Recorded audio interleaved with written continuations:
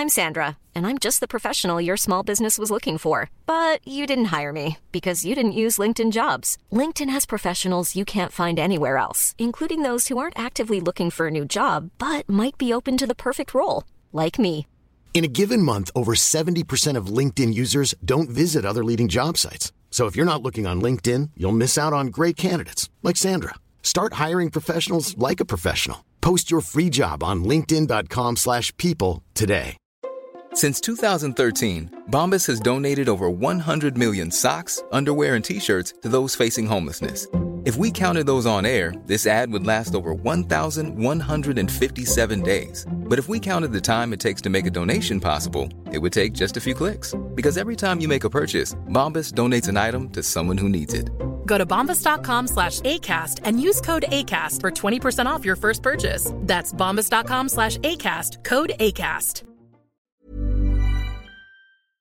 You know, I've been talking about earned media value for quite some time on this podcast. My friends at Eisenberg have just raised the bar on earned media benchmarks with their Social Index. Social Index now gives you globally earned media values across a growing list of 6 geographies for all your KPIs across the top 7 social platforms: Facebook, Instagram, LinkedIn, Snapchat, TikTok, Twitter, and YouTube.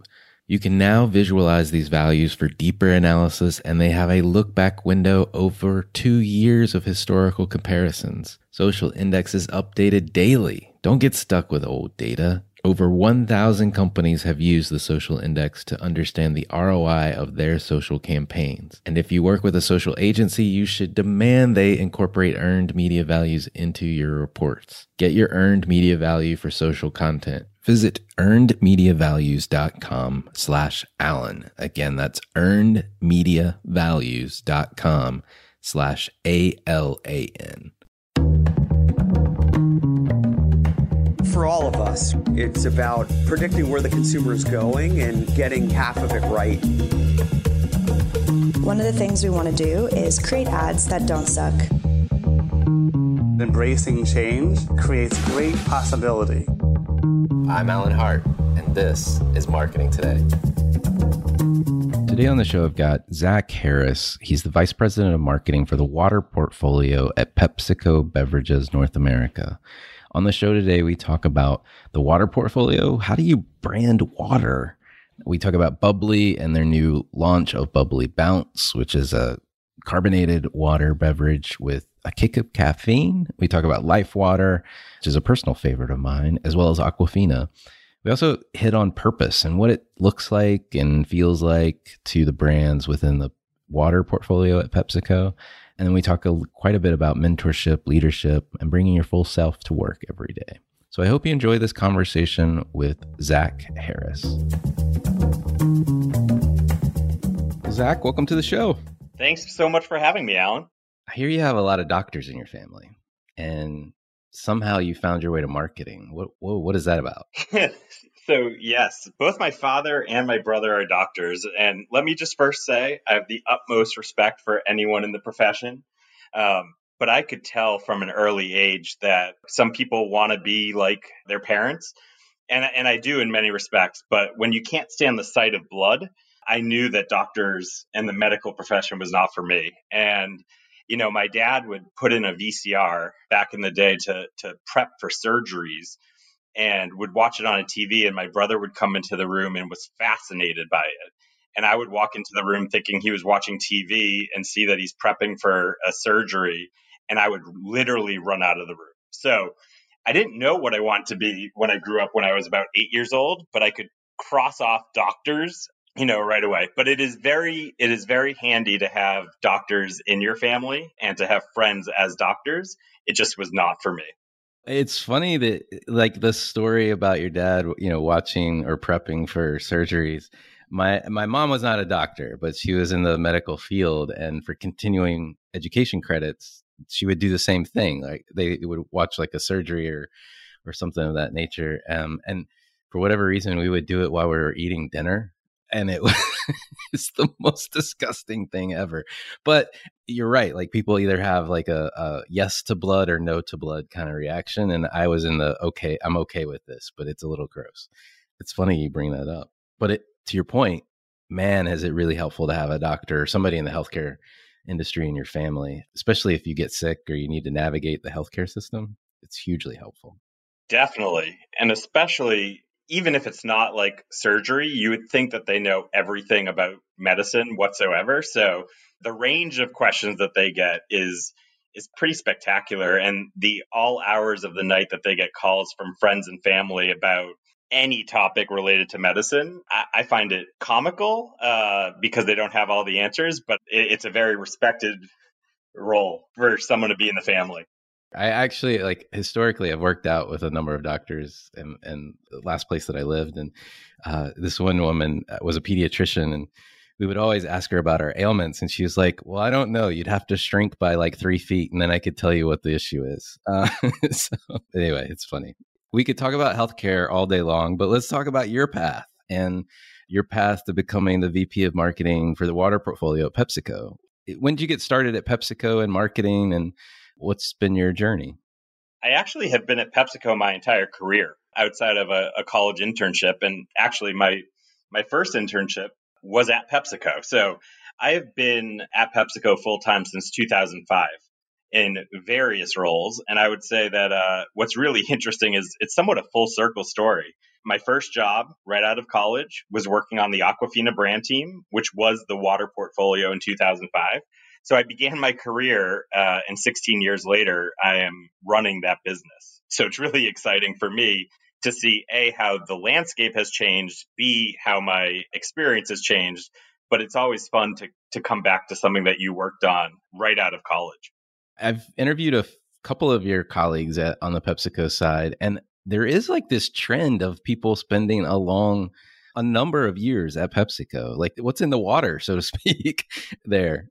Well, there's a lot in our water, and it's all positive. But, what I would like to think about is, while you're working at PepsiCo for me for 16 years, the types of roles that I've had, it's as if you could potentially be working on at different companies. So I've had brand management roles where I've worked very closely on the Mountain Dew brand. I've worked on long-term innovation on water brands. I've worked in our sports department, running our NFL relationship, which is the largest partnership that PepsiCo has. And then I've actually, taken on leadership roles where I've overseen our entire field marketing organization. I've taken on cross-functional roles. So while I've been at PepsiCo for 16 years, the types of experiences that I've gotten in each role is very different. And so it's new challenges that keep me going. It's, that competitive spirit that we all have at PepsiCo, to keep on winning. The people are great. And the amount of responsibility that I've had literally from my internship, my college internship to today as a vice president is just something that I love about the company. I'm just curious, was your journey continuous within marketing, or did you ever zigzag at all across different roles? Just curious how it happened for you. I know it's different for everyone. For me, I've mainly been in marketing, various roles. That said, more recently in my career, I took on a few different types of experiences, cross-functional experiences. I did do an experience in a role in sales where I oversaw our allied brands, which are all the brands that we distribute but don't own, right? So I'm not in charge of the marketing, but I am in charge of the execution and the sales tactics to drive those brands' growth. And then I was also the VP GM of our ambient juice business right before this water role, which had, P&L responsibility as well as both marketing, while mainly marketing, also some sales and financial aspects to it. So most of my career growing up was your traditional brand management, innovation, consumer engagement type roles. And then most recently, before coming back to the water role, I definitely had some cross-functional experiences in sales and from a GM perspective. Just having a broad perspective helps. And just curious, you're almost like coming back home, like you said, starting in water and back to water. Did the experiences along the way help prepare you for this broader kind of portfolio view? How do you think about that? Definitely. The way I think about it over my career is these different experiences that you get, the different roles that you're in, all add up for situations that you're in, whether you know it or or you don't really know it, whether you're prepared for it or you're not really prepared for what comes, the experiences that you get along the way are invaluable to help you make decisions and to help lead a team. So, there are different roles that I've been in that are growth oriented. We're all growth oriented, but some businesses have been a turnaround situation versus a growth situation. From managing a team, managing a small team, managing a team of 75 all across the country, the skills that I learn in those different types of roles and in those types of different situations are different. And you never know in any given situation which experience you're going to need to draw on from the past to help you in the future. And then the last piece I would say is this informal network has been extremely, extremely important. So as you grow literally out of college to the position that I'm in now, the people along the way, not only are they great people and great individuals that have become friends, but you create this network where you can bounce ideas off of each other. You can go to them with favors. You can build these relationships inside the office as well as outside of the office that really help you in your current role. Between the experiences that you get, the situations you're put in, and the people that you meet, those all have prepared me for the role that I'm in today. Well, you talk about people, and I know our last conversation where we were just getting to know each other, I mean, you had a passion for leadership and mentorship and trying to help cultivate that next generation of marketers. Can you tell me and listeners a little bit more about that, like how you approach it? This is definitely a passion of mine. When your brother and your father are doctors, you can't really turn to them to ask opinions, or you could from a marketing standpoint, but you might not get the best decisions. So, from a career standpoint, I've always had mentors, and I believe in mentors that either you choose or they choose. I'm more into the informal mentoring versus, assigned a mentor. And throughout my career, there were always people that believed in me. They always gave me more responsibility than maybe I thought I deserved. They always took me to the side and said, "Great job, but here's a different way of approaching this, or here's another way you could do it." And I always relied on that informal mentoring network to get better as a marketer, to get better as a leader. And so for someone who's been at the company for 16 years, and I literally started as an entry level position, I've been in the next generation's shoes. And so while the times have changed, definitely from the time that I was starting out as an analyst, some of the problems and some of the challenges, and more so some of the questions about career and, how would you handle things, have definitely not changed. So I really love mentorship, and it's my time to give back, and it's my time to cultivate the next generation, not only because I have, I would say, a broader view in terms of helping and guiding them, but I also learn a lot from them, right? So it goes both ways. And so I think that's really important in terms of what I get out of them and what they're looking for out of their job and how to keep them motivated. But for me, mentorship is finding those people that you connect with, giving them advice. And it's not all rosy. It's not all advice like, you are awesome, right? You need to basically give them advice and give them opportunities that they can work on to develop into better leaders. One area that more recently I've spent some time focusing on is the LGBTQ plus community. As someone who's a gay male, who's a leader in our organization, I think it's been really important to be visible to that community and also to showcase that no matter your background, no matter your beliefs, you can get to a leadership position. And so I've spent a lot of time in the last couple of years focused in that area and just making sure that I'm available if there are questions, whether it's career, whether it's life, because once again, not only does it go both ways, but it's something that I feel is an obligation, but it's also a privilege to be able to do that. And it's also a passion point of mine. So it's something that I don't view as after hours. I view this as part of my job and as part of being a leader, making sure you're giving back and also cultivating the next generation and learning from them as well. I love your passion for it, and you can just hear it come through. But to your point about just being a visible example of the community that you're in as well, I think I just want to underscore that because it's so important in many facets of society right now. And so thank you for doing that.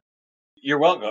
Honestly, I looked at myself, and when I was 22 and evolving in the organization, and you look to leaders to see if you see something in them that you see in yourself. And it took me some time to also realize that, and also realize it's not just leading the water portfolio, right? As a leader of this great company, it's really about giving back, cultivating this talent, showing them that they can show up and bring their true self to work. And I think that's really, really important, especially in these times, to reinforce that, to be a living example of that, and be there in tough times, and not saying you're going to judge them or this is part of a performance review or anything like that. Just be there as a human and be there to understand what they're going through and to talk to them. And it's one of the more fulfilling parts of my job. We've hit on this topic a couple of times in the show with various guests, but the thing that stands out to me is like the more people feel safe, trusted, the ability to be your own, bring your own self, your own real self to work every day, the more impassioned they are, the better work they deliver, a much better work experience for all involved. The way I think about it is, isn't it hard not to be yourself? And the amount of time it takes, or the amount of thinking that goes into it. Now, there are definitely times you need to, depending on your audience, act professional and things like that. But just think about how difficult it is if you're a junior talent and you have to think about how you want to be portrayed, or what you can or can't do, at work. And that's why we really encourage at PepsiCo, being your true self, being authentic to who you are, bringing your whole self to work. Not only does that make it easier on you, but to your point, the work is better. The work is better when you have diverse perspectives, and the work is better when you have a motivated talent pool who is really excited and is really motivated by their work. Well, let's talk about water. And how in the world do you market water? Like, how do you brand water? It's actually a question that this is a question where doctors, lawyers, all my friends ask the same question. So it's really interesting when I tell people that I started on Aquafina and then now this role. It's like, what does that mean? How do you brand water? And so the way I look at it is such an awesome opportunity. So when you think about water, it's a category that everyone drinks. It doesn't matter your age, doesn't matter your gender, doesn't matter socioeconomic class, doesn't matter where you live. People universally drink water. And so the question then is, if everyone's drinking water, and some people think it's a commodity, or some people think they just are buying on price, you have to brand water in order to create loyalty with a consumer base. And it's always, in my opinion, you need to start with the consumer and understand what consumers are looking for and how you can really build on consumer preferences and build that loyalty and that emotional and functional connection with consumers. So I think out of all categories, regardless of industry, water is such an interesting one in terms of how do you convince consumers to buy water? They know they need to drink it, but do they need to buy it? And then therefore, there are so many water brands out there and so many different types of water. But at the same time, when you talk to consumers, some people are like, it's just water. And so the role of a brand is really bringing people to want to buy your product and want to buy your brand. And there's, whether it's functional reasons, whether there's innovation, or whether there's an emotional attachment that drives loyalty. That's why I'm so excited about this role and this opportunity and challenge in terms of water. And in your portfolio, like you said, you've got Aquafina, you've got Life Water, and Bubbly. You've got 3 different water products in your portfolio. Like, if I look at them as a marketer, I can see potential different market objectives, obviously some positioning differences depending on, especially when you think about Bubbly versus Life Water and Aquafina. But how do you think about the marketing objectives for the portfolio of brands and how they have to play? And what's kind of the vision behind that? I always start with the consumer, right? I think, as I just said, the consumer needs to be at the center of everything that we do. And once again, as water is a very diverse landscape, and it is a very different landscape than other categories, given there are a lot of sub-segments and things like that. The vision is really to meet consumers where they are and where they're going.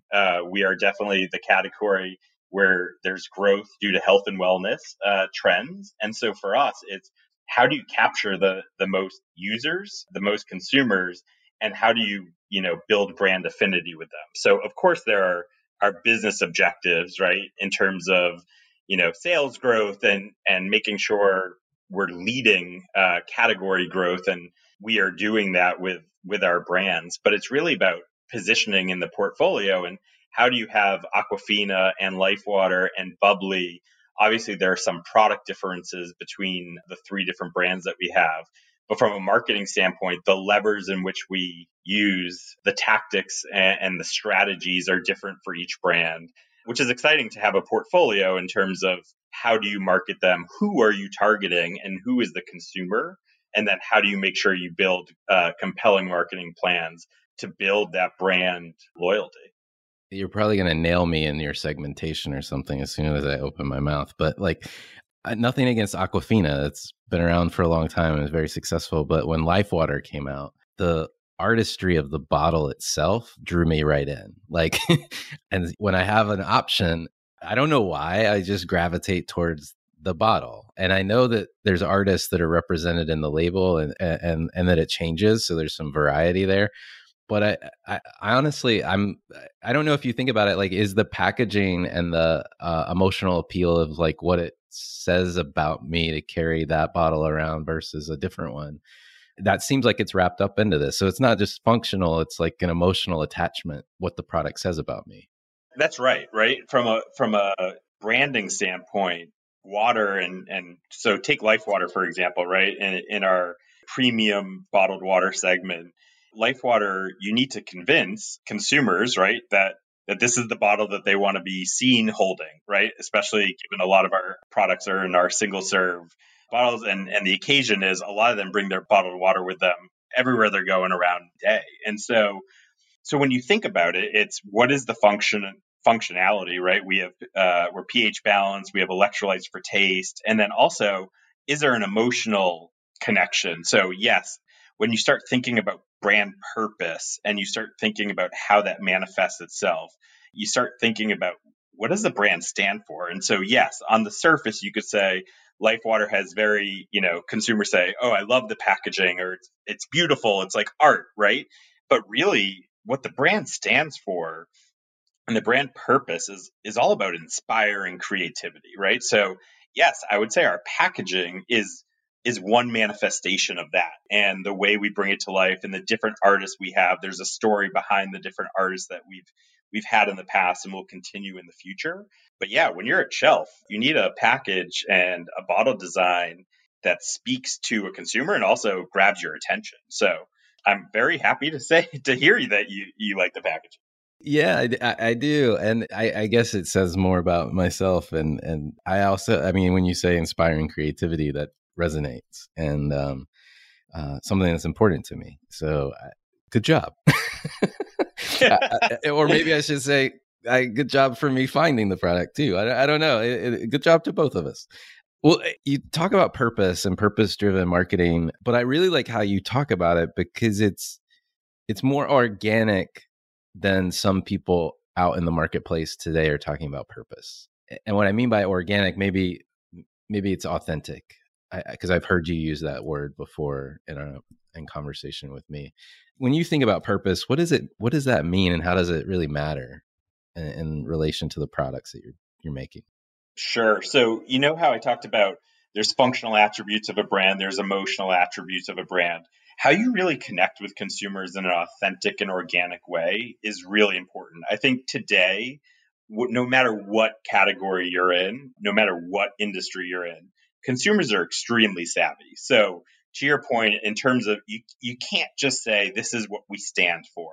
and not really follow through on that. So for us, it's really grounded in the consumer. It's really grounded in how is this brand different than others out there, and how do we take that consumer empathy and take that consumer insight and turn it into action, right? Because I think purpose, just saying things is one thing, but when we say inspire creativity for Life Water, and how do we do that and advancing creativity through brand purpose, we have to stand behind that, right? And we need to do things that really speak to it, because I think consumers, to your point, purpose is one of those buzzwords that a lot of people are talking about. But I've seen a lot of brand purpose go wrong when there's no action behind it. So for us, whether it was our second series, we had women in the arts, right? So we know that over 50% of visual arts are women, and yet their work makes up less than 5% of the art that are in permanent collections. So how do we shine a spotlight on that, right? How do we make sure that those women designers are on our bottles? Because when you have so many bottles out in the marketplace, that does matter. We talk a lot about diversity in design. We talk about bringing arts and inspiring creativity back to schools, right? So we had a commitment in terms of how many, reaching 10 million students through school and community beautification projects, right? And so our commitment, it's something that you need. I like the word commitment as it relates to brand purpose, because you need to commit. You need to commit as a brand, and you need to have actions. And you'll see in 2021 we have a great manifestation of that, because once again, you can't just do it one time. You need to, if this is what the brand stands for, you constantly need to evolve, and you need to, make sure you're resonating with your consumer. And that brand purpose is something that, when there are those people that say water's a commodity, there's others that are saying, no, this brand speaks to me, and what this brand is doing, the actions that this brand is doing, is something that I can get behind. It's something that I want to be seen with. And so on Life Water, especially in this premium water space, it is more and more important than ever that we have a brand. Millions of people have lost weight with personalized plans from Noom. Like Evan, who can't stand salads and still lost 50 pounds. Salads generally for most people are the easy button, right? For me, that wasn't an option. I never really was a salad guy. That's just not who I am. But Noom worked for me. Get your personalized plan today at Noom.com. Real Noom user compensated to provide their story. In 4 weeks, the typical Noom user can expect to lose 1 to 2 pounds per week. Individual results may vary. There's never been a faster or easier way to start your weight loss journey than with PlushCare. PlushCare accepts most insurance plans and gives you online access to board-certified physicians who can prescribe FDA-approved weight loss medications like Wegovy and Zepbound for those who qualify. Take charge of your health and speak with a board-certified physician about a weight loss plan that's right for you. Get started today at plushcare.com/weightloss. That's plushcare.com/weightloss. plushcare.com/weightloss. Purpose that consumers rally behind, are proud to be seeing, and from an inspire creativity standpoint, that we do it in multiple touch points. We are committed multiple years. So this is not a one and done, as I would say. And that's just, on Life Water in particular, and we do it on Bubbly as well in a very different way.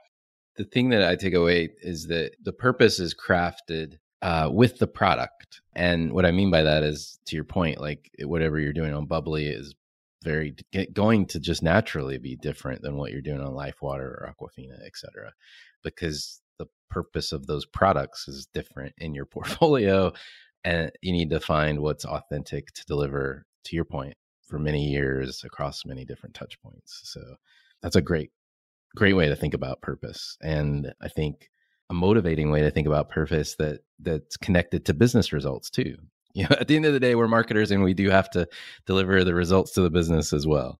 The way to drive sales, right, is through this brand loyalty, through reaching consumers in many different ways, but resonating with them. And so that, for Bubbly, right, if you think about the Bubbly brand, our beloved sparkling water brand, right, it's fun, it's colorful, it smiles, everything, especially today, that consumers need. We don't take ourselves too seriously, and we're playful. And this whole notion for Bubbly is about promoting inclusivity. And the things that we've done, whether it be in the LGBTQ plus community, through different pride activations, through year-long support of that community that we've done year over year. What excites me as a marketer is how do we up our game? How do we have that commitment but show up differently in order to continue to build that emotional resonance?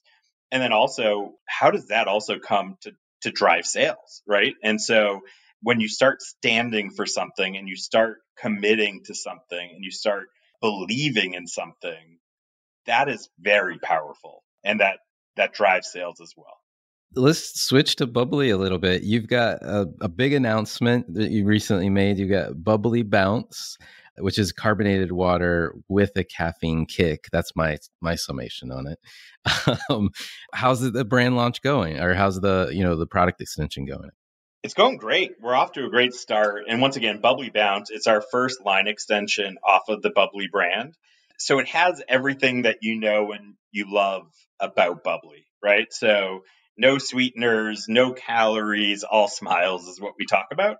But it has that kick of caffeine. And so when you start thinking about what consumers are looking for, they are looking for more from their water. They're looking for more benefits from their water, while obviously needing to deliver on the taste. And so we always start thinking about the consumer first, and we always think about innovation and what are the unmet needs, or what are consumers looking for. And as we've heard, consumers are definitely looking for more added benefits. Caffeine is one of those. Everyone feels that they need a little bit of caffeine, right? And so this is in response to consumer who are looking for that. And what I love about Bubbly Bounce is that it still is it's obviously still part of the Bubbly family. So it's got the bright colors. It has the interesting sayings on the tabs that are more in line with the kick of caffeine. So you definitely have a few different phrases, but it still ladders up to the same idea in terms of getting people to crack a smile. And, we of course, there was only one way to introduce Bubbly Bounce, and that was to bring our friend Michael Bublé back, who's been a great brand ambassador.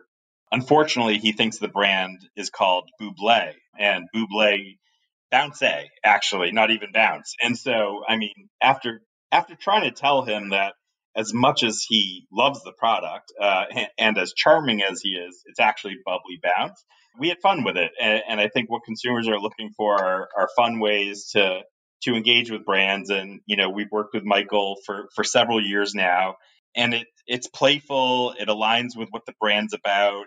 It's fun. It's upbeat.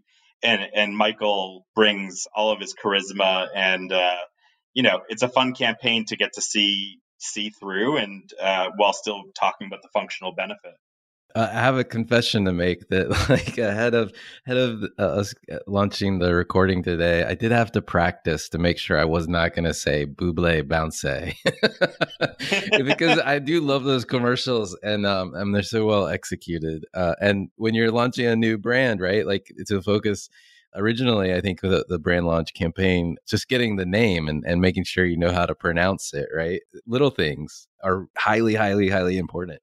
Man, you couldn't have planned a better spokesperson for Bubbly. Yeah, he's been great, and we've used him, since we had a Super Bowl spot with him, and we brought him back again, and then we just had our SodaStream launch of Bubbly Drops, and once again leveraging Michael.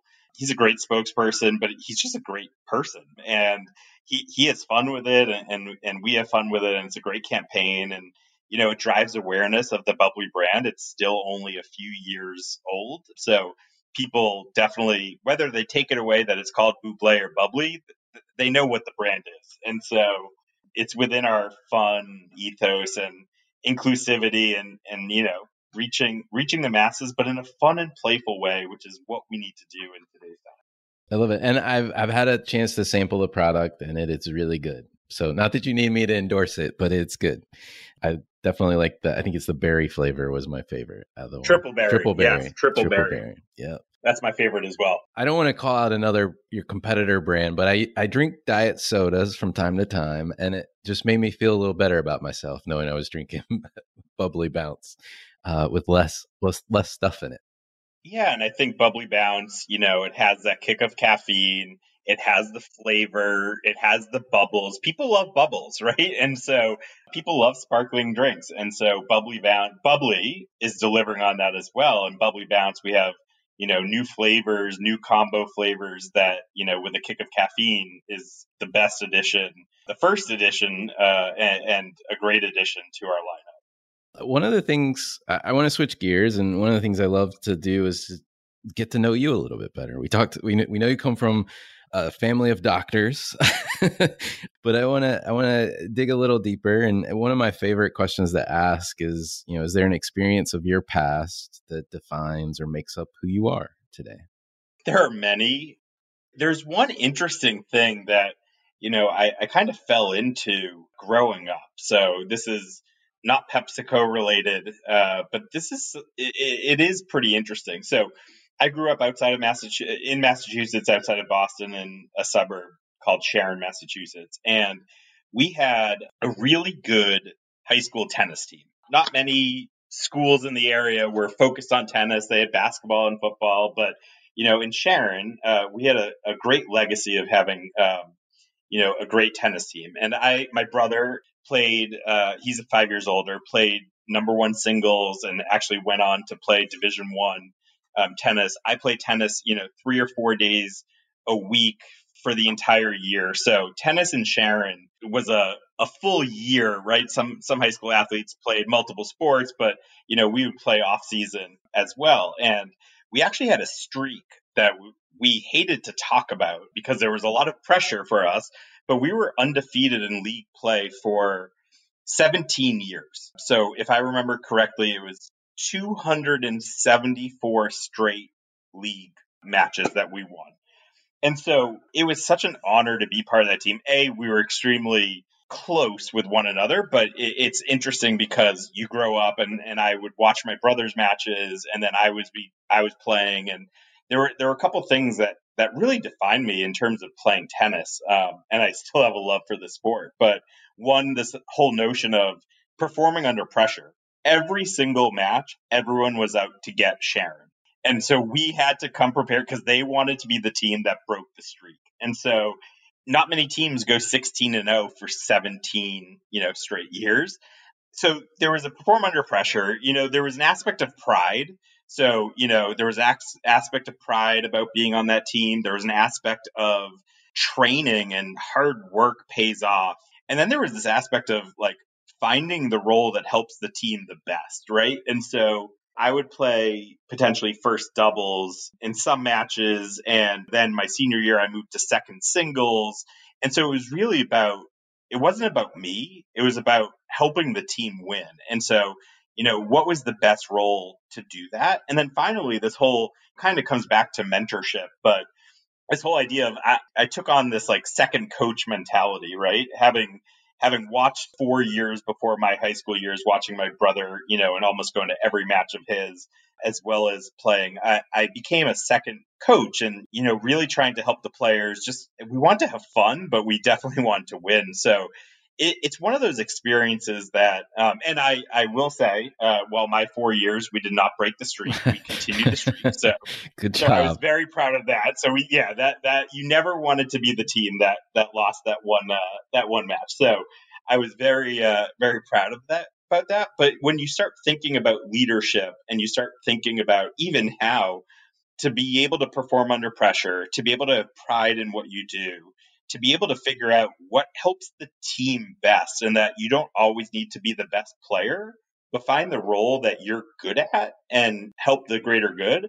And then this mentorship and coach and, the freshmen on the team who were feeling pressure when you were the senior, like how do you welcome them? And so that was just one experience. And it was definitely a passion of mine playing tennis. I still play tennis a little bit, not nearly as much as I wish I, continue to do, but, being a part of the Sharon tennis team and continuing the streak was definitely an experience that helped define me in everything that I do from then on.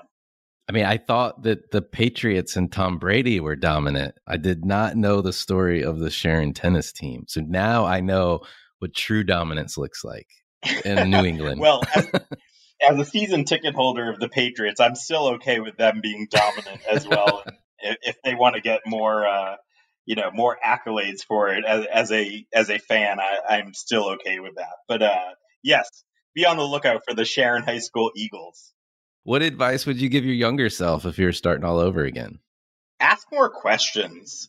I think there's two aspects to that. I think one aspect about that is I was never afraid to ask questions, but I almost felt like it was my responsibility, no matter what level I was at, that to go figure out the solution, go off and figure it out, right? And what I realized is like, people are open, and why don't you just ask more questions, and you would also get more perspectives if you asked more questions. And then I think, I'd put a lot of pressure on myself, and it was like, well, if I just asked that question, then you would understand different perspectives. And I think the other thing is that I think about asking more questions is sometimes it's the reverse, in that, I form an opinion very quickly, right? And so I say, okay, I need to know the solution. I need to make a decision quickly. And if I actually asked more questions to understand what was driving the decision that needed to be made, understanding other perspectives, then I could potentially have gotten to a better place. So I would have always told myself, ask more questions. There's no harm in asking questions, whether it's to clarify things, to get a different perspective, or to really understand where others are coming from, versus feeling you have to go off by yourself, solve it, and just come back and deliver. I agree with you. It's amazing how much context you might miss, too, without asking more questions. Yeah, there was actually, when I was in the field marketing role, this one sticks out in my mind. I had been told, hey, this was a turnaround situation, right? In terms of really driving team culture and really getting people who are all over the country, right, rallying behind one mission and one vision. And I remember, I was maybe 60 days into this role, and I brought all my directs together, and I, of course, used a motivational quotes from sports movies that I typically do. That's like, different scenes from Rudy and Miracle, and it's all about winning, right? And like how we need to come together and win. Because I was under the impression that like we just needed to motivate people to win. And I showed this video, which I was very proud of, and one of my team members actually said, Zach, like, we all want to win, but no one's really defined what winning looks like for us.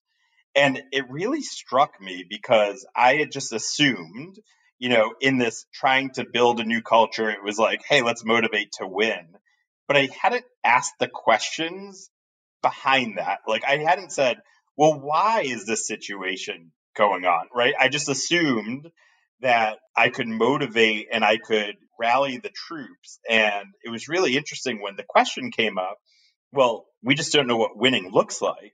Then that meant, okay, I'm going to spend time asking questions to understand what's behind that so that I could then deliver to the team, what winning looks like. What are our measurements? What are our objectives? Which seemed to be not clear, prior to me taking that role.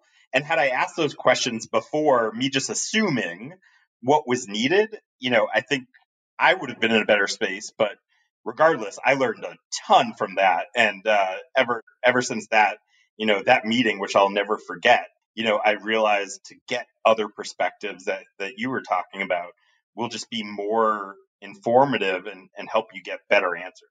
I want to ask you kind of a silly question, but I like building my shopping list based on what people say sometimes. So has there been an impactful purchase of, say, $100 or less for you in the last 6 to 12 months?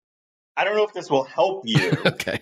But, one thing, so, my mother, who, my parents are role models and fantastic human beings. And so my mother last year during, the pandemic, it was a milestone birthday. I won't say what age, She wouldn't like but it you was a saying milestone that, I'm birthday. sure. Right. Yeah. And so, of course, prior to this, I was like, we've got to do a big party and things like that. And of course, we couldn't. But I was with her then, and I guess the most impactful purchase was I bought a bunch of balloons and I went on Party City and got a lot of decorations, the easy ones. And I woke up really early on her birthday, picked up the balloons, decorated while she was still sleeping the house that, happy birthday signs all over. And while she couldn't have a birthday party or see all of her friends we originally wanted to,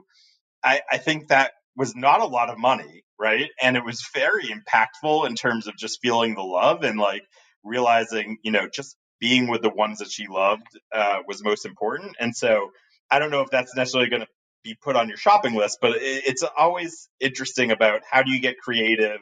And it's simple things like balloons and like, signs that say happy birthday and waking up an hour earlier just to decorate and find different things that would make her happy is probably my answer that I felt was impactful for her, impactful for me, was definitely under $100 and meant a lot that we could celebrate it and we could do it in a fun and festive way when it was not the most easy time in 2020.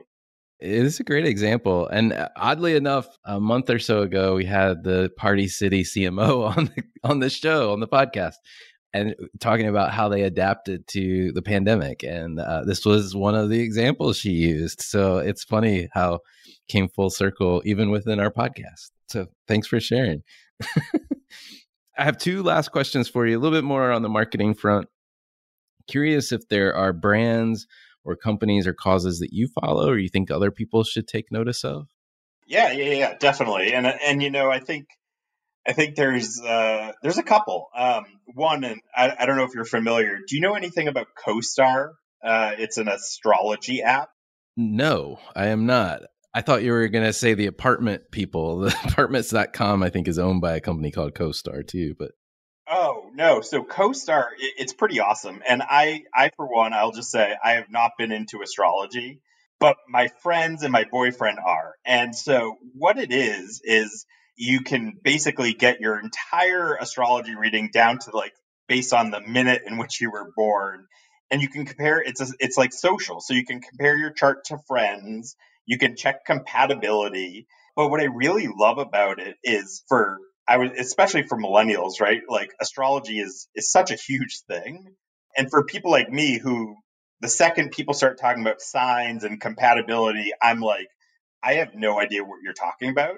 CoStar's Instagram on Instagram, they give situations that everyone can relate to. And then they talk about how every sign would react to that situation. So like I start to learn, I'm an Aries and what does that mean in these situations? And how does that compare to a Pisces or a Virgo? So it's helping me at dinner being able to have or on Zoom having conversations about it. So CoStar is really it's an interesting app, and once again, it brings a social network dynamic to it, and it almost like makes it easier to understand for those that are like, I'm not reading my horoscopes every day, I'm not taking it so seriously, but it's very fun, it's witty, and I think they've done a really good job. And it's so funny because you read it and you're like, yep, that's me. When you start reading your site, you're like, yeah, I guess that is me. So it's pretty interesting. Another one, and this is a purchase that I have made is Masterclass. So, during COVID, when you're home and it's an opportunity to learn and, this whole idea of learning from people who are the best in their business and snackable content and it's not too long and, you can pick so many different areas and you don't need to be if you're in business, yes, there's the art of negotiation, but hey, I'm a terrible cook, but I want to get better. So why not, watch a couple of these? So I think Masterclass, it's just interesting. I think it's pretty relevant in these times in order to broaden your understanding in this thirst for education. but in a really contemporary way, and learning from people that are icons in the industry is just something that I think is pretty unique, and something that, I hadn't thought about several years ago. I was like, I'm so busy doing this. And now I'm like, you know what? I have 30 minutes to learn about something. And you know what? It broadens my horizons and does so in a fun and entertaining way. It's an amazing business model too. I mean, just thinking about it. Well, last question for you. What do you feel like is the largest either opportunity or the biggest threat that marketers are facing today? This might be somewhat controversial. I hope not, but it could be, it could be an opportunity and a threat, right? And it's this whole idea about data. And so as marketers, we're getting more and more data. We're understanding how our campaigns are performing in real time. Direct to consumer brands definitely understand, a lot of purchasing dynamics and what's working and what's not. And you can optimize and continue to use data. And I think, once again, the reason why it's controversial is I'm fully behind data-informed marketing and data-informed decisions.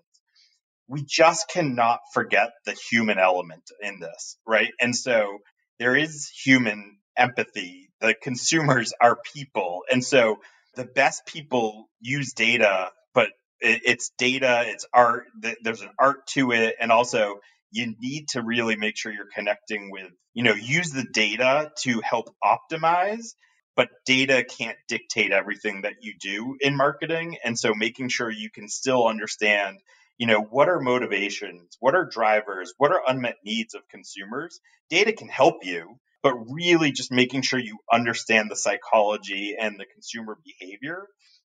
I just don't want us as an industry over relying on data. That's when it becomes a threat to, are we able to engage in the right way? Are we able to really make sure we understand our consumers fully and understand how we can reach them with our brand? So huge proponent of data, think we can use it in the right way, but want to make sure that we're not eliminating other parts of marketing in terms of the psychological aspects, the understanding and the empathy in order of thinking about our brands and our businesses. I agree with you. And I fear that the bad marketers, so to speak, quote unquote, will squander the opportunity to actually, steward that data in the appropriate way and make sure it's used the right way and in the right context, to your point. Like, it's not everything, but it can be extraordinarily useful. Zach, thank you so much for coming on the show. It's been great. This has been a great conversation. I really appreciate what you do for the industry and talking to leaders in all different areas of marketing. I've learned a lot from it, and it's really great to connect and be able to talk about my own experience. Hi, it's Alan again. Marketing Today was created and produced by me, with support from my team and podcast editors, sound engineers, and writers at Share Your Genius. Find them at shareyourgenius.com. If you're new to Marketing Today, please feel free to write us a review on iTunes or your favorite listening platform. Don't forget to subscribe on marketingtodaypodcast.com and tell your friends and colleagues about the show. I love to hear from listeners. You can contact me on marketingtodaypodcast.com. There, you will also find complete show notes, links to what was discussed in the episode today, and you can search our archives. I'm Alan Hart, and this is Marketing Today.